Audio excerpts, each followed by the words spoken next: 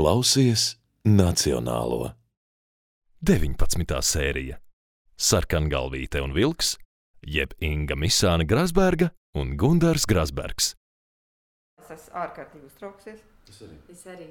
Jo pie mums ir podkāstā neparasti viesi Sarkangalvīte un Vilks. Jā, labdien. Sarkangalvīte? Jā, esmu. Pārējā laikā viņi ir Inga Misāne-Grasberga un Gundars Grasbergs. Labdien. Labdien. Nu tad šoreiz tā daļu podkāsta jautājumu būs uzdevuši skatītāji, un ja nu radīsies vēl kāds papildu jautājums, tad pajautāšu arī es. Bet es domāju, varam sākt ar pirmo skatītāju jautājumu. Kāda ir jūsu iekšējā sarkangalvīte un vilks? Kas jums tā liek domāt? Gan man, gan tev. Tad jautājums mums abiem. Kas jums tā liek Diez domāt? vai to jautā kāds bērns. Tā, man liekas, ir skolotāja. Vai arī mamma. Labi, bet kāds ir tavs iekšējais vilks? Nu, kāds mans iekšējais vilks? Viņš ir vienmēr izsalcis. Un es ieteiktu katram savu iekšējo vilku regulāri pabarot. Tas ir tikpat filozofiski, kā ir šis jautājums. Un zin kā, mēs esam tādi, kādi mēs esam. Un mums iekšā ir tas otrs, tas iekšējais. Un viņš kādreiz, ja mēs ar viņu nesadzīvojam kārtīgi, viņš laužās uz āru. Un tad visi dabona. Un nu pēc kā ir izsalcis vilks? Visi jau ir izsalkuši pēc mīlestības, pēc uzmanības. Visi jau to grib. Un ja viņš netiek pabarots, viņš to pieprasīs. Viņš līdīs ārā, viņš būs dusmīgs, viņš būs traks. Tā var gadīties. Un to mani bērni zina, un to mana sieva zina. Un to zina arī Sarkangalvīte, ka labāk vilku ir pabarot arī iekšējo. Kāda ir mana iekšējā sarkangalvīte? Atvērta uz piedzīvojumiem, uz visu, kas rada prieku. Jo tas ir pilnīgs pretstats ārējai sarkangalvītei. Absolūti. Nu, ārēji viņa ir zaļa un sarkana. Jā, bet iekšējā tā kā uz to prieku, uz brīvību, uz jaukumu iet, ja? Uz piedzīvojumiem. Uz piedzīvojumiem. Un kam piedzīvojumi varētu būt visas krāsas. Nav bailīga. Un man liekas, tas ir viss skaistākais iekšējais. Bezbailība. Kas atbruņo visus apkārtējos līdz ar to. Pilnīgi pareizi, jo vilks arī bija atklāt sakot uz pauzes, nelietojot citu izteicienu. Nu, viņš ieraudzīja, ka sarkangalvīte, tas no kaut kā atšķirās. Zvēri baidās. Un tas nav interesanti vairāk. Visi baidās no tā, ka viņas noķers apēdīs. Bet sarkangalvīte saka, hei, tu man patīc. Tā nākamais sarežģītais jautājums ir ieceļojis no Ksenijas Pocepko. Vai ir zināms, kad atvērs teātri? Paldies, Ksenija. Nu, viens brīnišķīgs jautājums.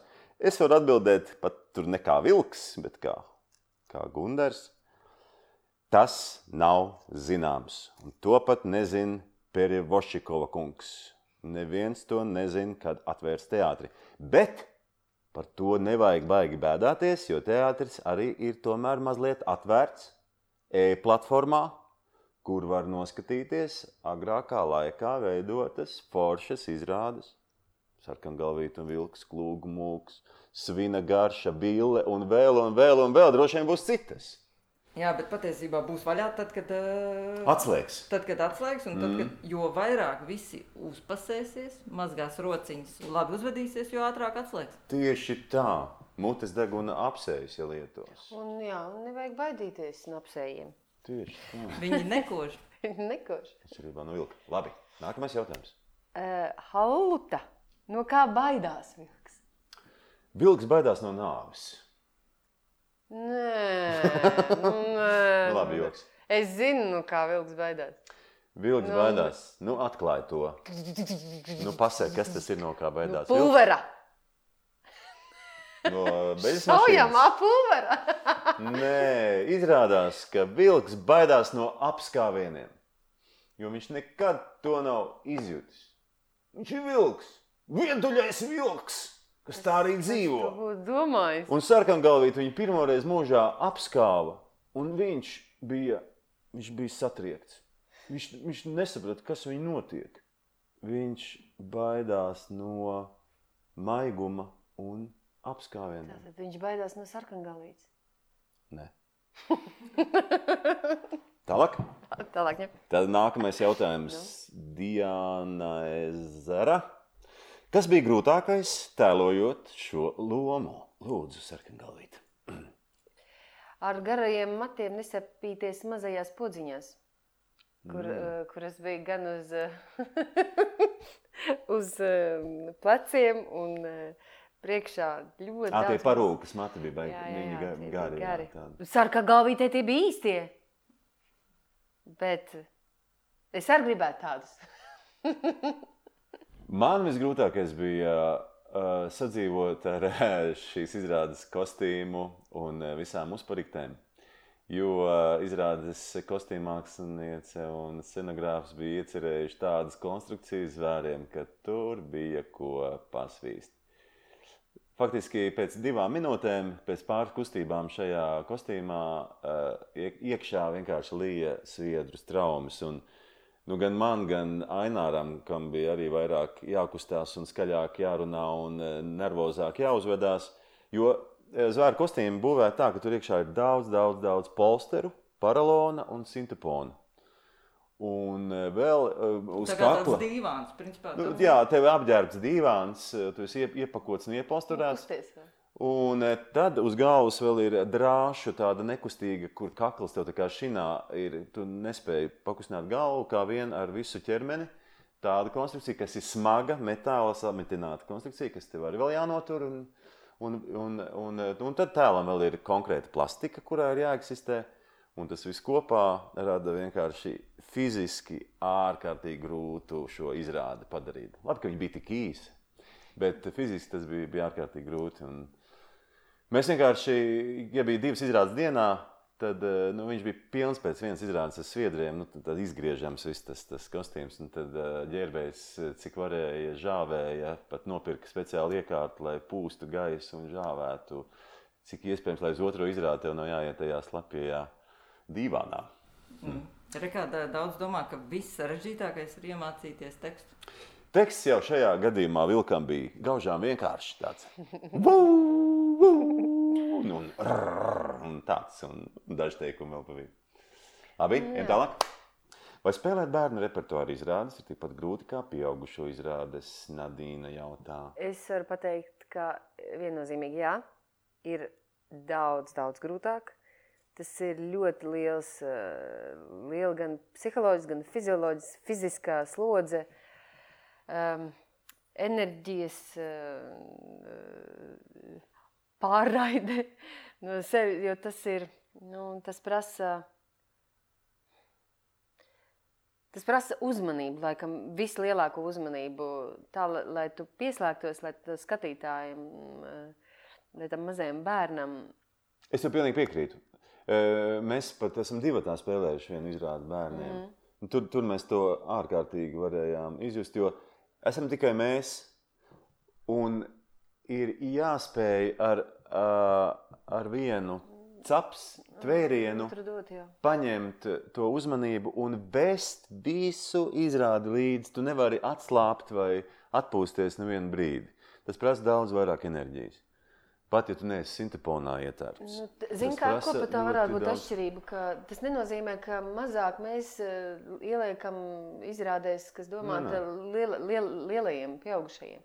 Bet intensitāte un tā degšana, kāda notiek enerģētiskā degšana iekšējā lomās, tās lomas pēc būtības, viņas ir ļoti aktīvas. Tu nevari pie bērna nākt un kas ir deg un ja tu gribi uz mani paskatīties, tad tu skaties, viņš, protams, ka negribēs, ja tu viņam neko nepiedāvās. Vai dieniņi ir bijis tāda sajūta pirms bērnu izrādēm, pieņemsim, bija Princis un Ubaga zēns mums arī pirms kādu laiku, tad tu dzirdi, kad ārā ir rock koncerts.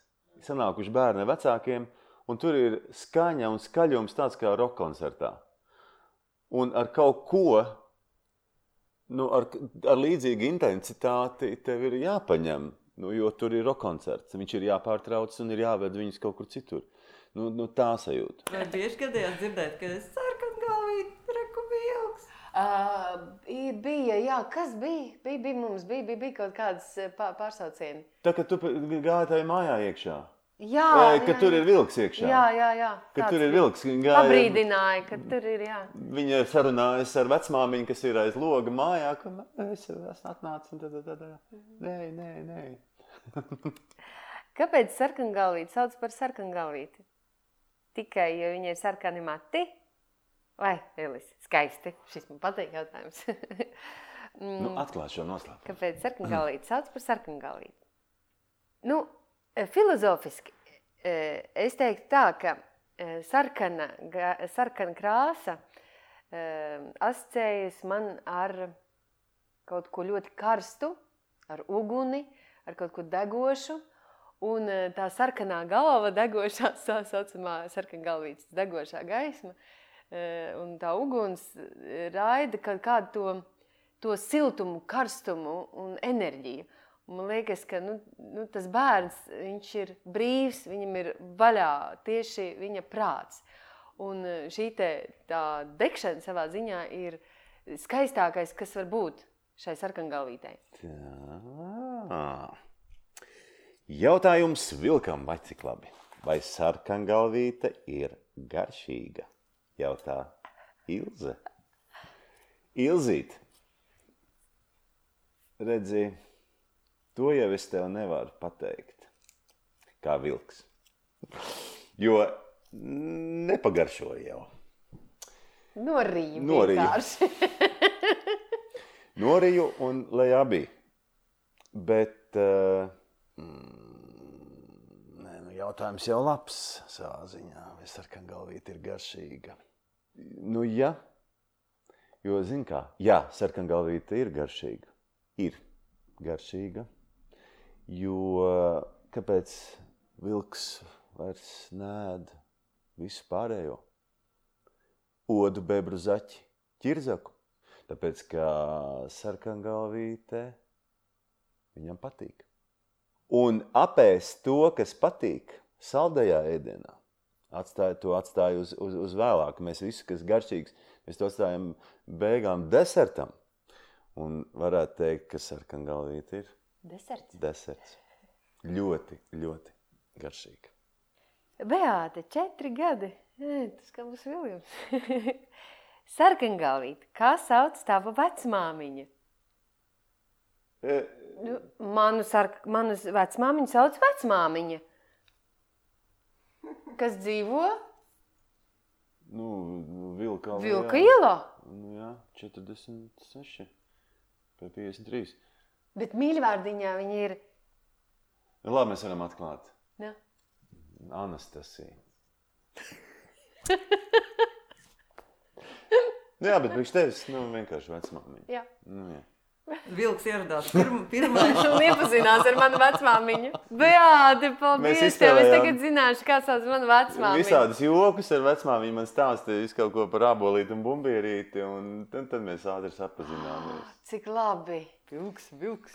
Nekur nevilks. Velts. Zane, 1, 3, 1, 1. Kā jūs nonācāt pie ikoniskā tu man patīc?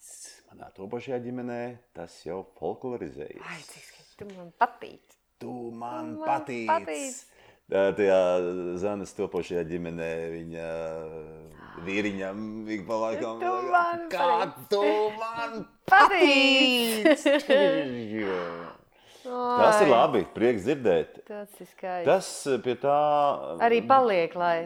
Jā, pie tā jāpaliek. Lai tas paliek lipīgs. Bet pie kā pie tā nonāca, tas droši vien mēģinājuma procesā, viņš kļuva par to patīc, tas ir tavs darbiņš. Tas darbiņš. Bet tā jau tas bija ierakstīts scenārijā, ka tādu frāzi Sarkangalvīte saka, apkampjot vilku, tu man patīc, tu man baigi patīc. Droši vien tāpēc, ka Sarkangalvīte tiešām no sirds tik ļoti iemīļoja to vilku un viņai tik ļoti iepatikās. Nu, bet kāpēc? Jautā bērni. Kāpēc? Jā, visiem no vilka bail. Visiem bail. Visiem bail. Drausmīgais, sliktais, šausmīgais vilks. Nezinu kāpēc. Bet viņai nav bail. Un vienai Sarkangalvītei nav. Nu, kāpēc viņai nav bail? Tāpēc, ka viņa droši vien bail no visa tā, ko tu nezini. Un viņa baigi zina vilku? Viņa, ne par to, bet viņai, viņa redz dzīvniekus, viņa redz šos zvērus, viņa redz tevi, viņa zina, ka tu esi vilks. Zini, kas tas ir? Viņa nedzīvo pieaugušo priekšstatos par lietām. Jā. Viņa tver to, kā ir. Un kamēr es esmu mazs, man viss ir labi. Ja man nav iestāstītās bailes par to, ka vilks ir slikts. Jā. Un tāpēc arī viņa spēja novērtēt viņa milzīgo sirdi. Vienīgā, pirmā. Un priekš vilka tā bija revolūcija uz visu. Visai vilku dzimtai uz atlikušo mūžu, kamēr viņu nošāva mednieks. Tu vilki, es tagad vilks. Vai tu vilki vilku? Jautā Zanda. Atkal jautājums man. Kurš no meža parlamenta ir visgudrākais? Vai tad tur bija kāds? Gudrs. Jā, pie tam dažādās pakāpēs. Bet viens. Visgudrākais? Visgudrākais.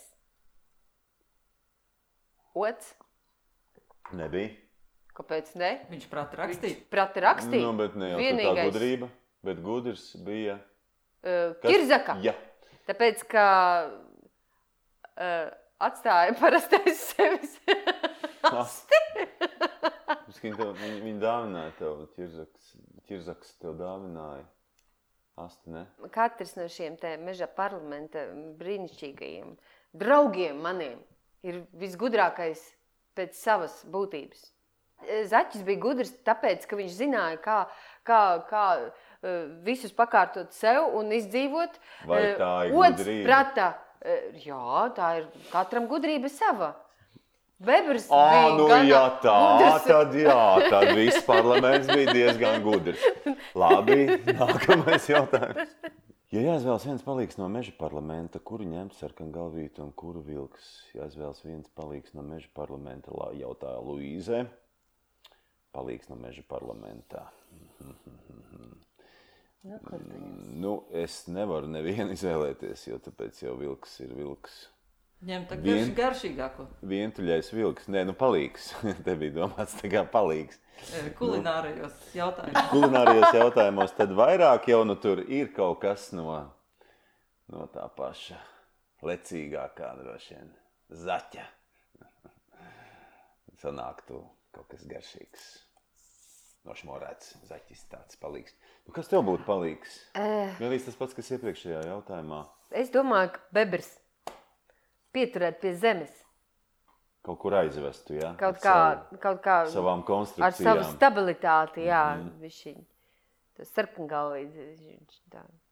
Tā, Vai arī tas... Vēl taču bija huliga, tīters. Tīters. Tam pašam jāpalīdz. Tam ir. Tātad tu ņemtu... Bebru, labi. Paula, 5 gadi. Sarkangalvīte, kāpēc tev ir oranži mati? Tev oranži mati. Pievērst uzmanību. Šo dziesmu sacerējis kas? Viss. Kaukuls kungs. Un grupa? Vilks. Dzels. Dzels, vilks. Tiešām tāds ir nosaukums. Pareizi. Paula, man ir oranži mati, tāpēc, ka mana mamma ir oranži mati, mana vecmāmiņa ir oranži mati, un droši vien arī manai vecmāmiņa ir oranži mati, tad vecmāmiņa, vecmāmiņa, visiem, kam ir vec, tāpēc man ir oranži mati. Un? Tev oranži ir viss. Nē, labi. Tikai mati. Labi, un tas arī bija noslēdzošais jautājums mūsu kaleidoskopā par Sarkangalvīti un vilku. Jā, ko Sarkangalvīte un vilks dara pēc izrādes beigām, kad beidzies piedzīvojums? Vai viņi kādreiz vēl satiekās, vai viņi paliek draugi? Viņi paliek labākie draugi. Nu jā, tas tālākais stāsts. Nu, mēs neuztaisījām vēl to otro daļu. Tā jau domāt pieaugušie. Izrādēja, jā, pieaugušie, ka viņi satiekās un viņi dzīvo ilgi un laimīgi. Sarkangalvīte ir mainījusi kaut ko Vilkā, neatgriezeniski. Viņš vairs nav tas. Viņš ieraudzīja svarīgāko. Nu ko, izlozējam, kurš tad jautātājs saņems iespēju visdrīzāk vēlreiz noskatīties izrādi Sarkangalvīte un Vilks. Nu tagad aiztais acis un rakņājies iekšā. Un ņemsiet. Tātad? Kā jūs nonācāt pie ikoniskā? Tu man patīci! Man ar to pašai ģimenē. Tas bija vēl... Zane! Zane! Mēs tevi apsveicam. Zane 1311 ar visu savu topošo jauno smuko ģimeni. Ko viņi varēs izdarīt? Noskatīties jūs vēlreiz. Vēlreiz noskatīties e-platformā, jā? Brīnišķīgs arī jautājums. Jā, un tik saņemt saite un kods, ievada kodu, un 3 dienas no vietas var skatīties izrādi, cik reizes vien grib. Kamēr superīgi iemācās no galvas visas dziesmas un arī Meža parlamenta deju.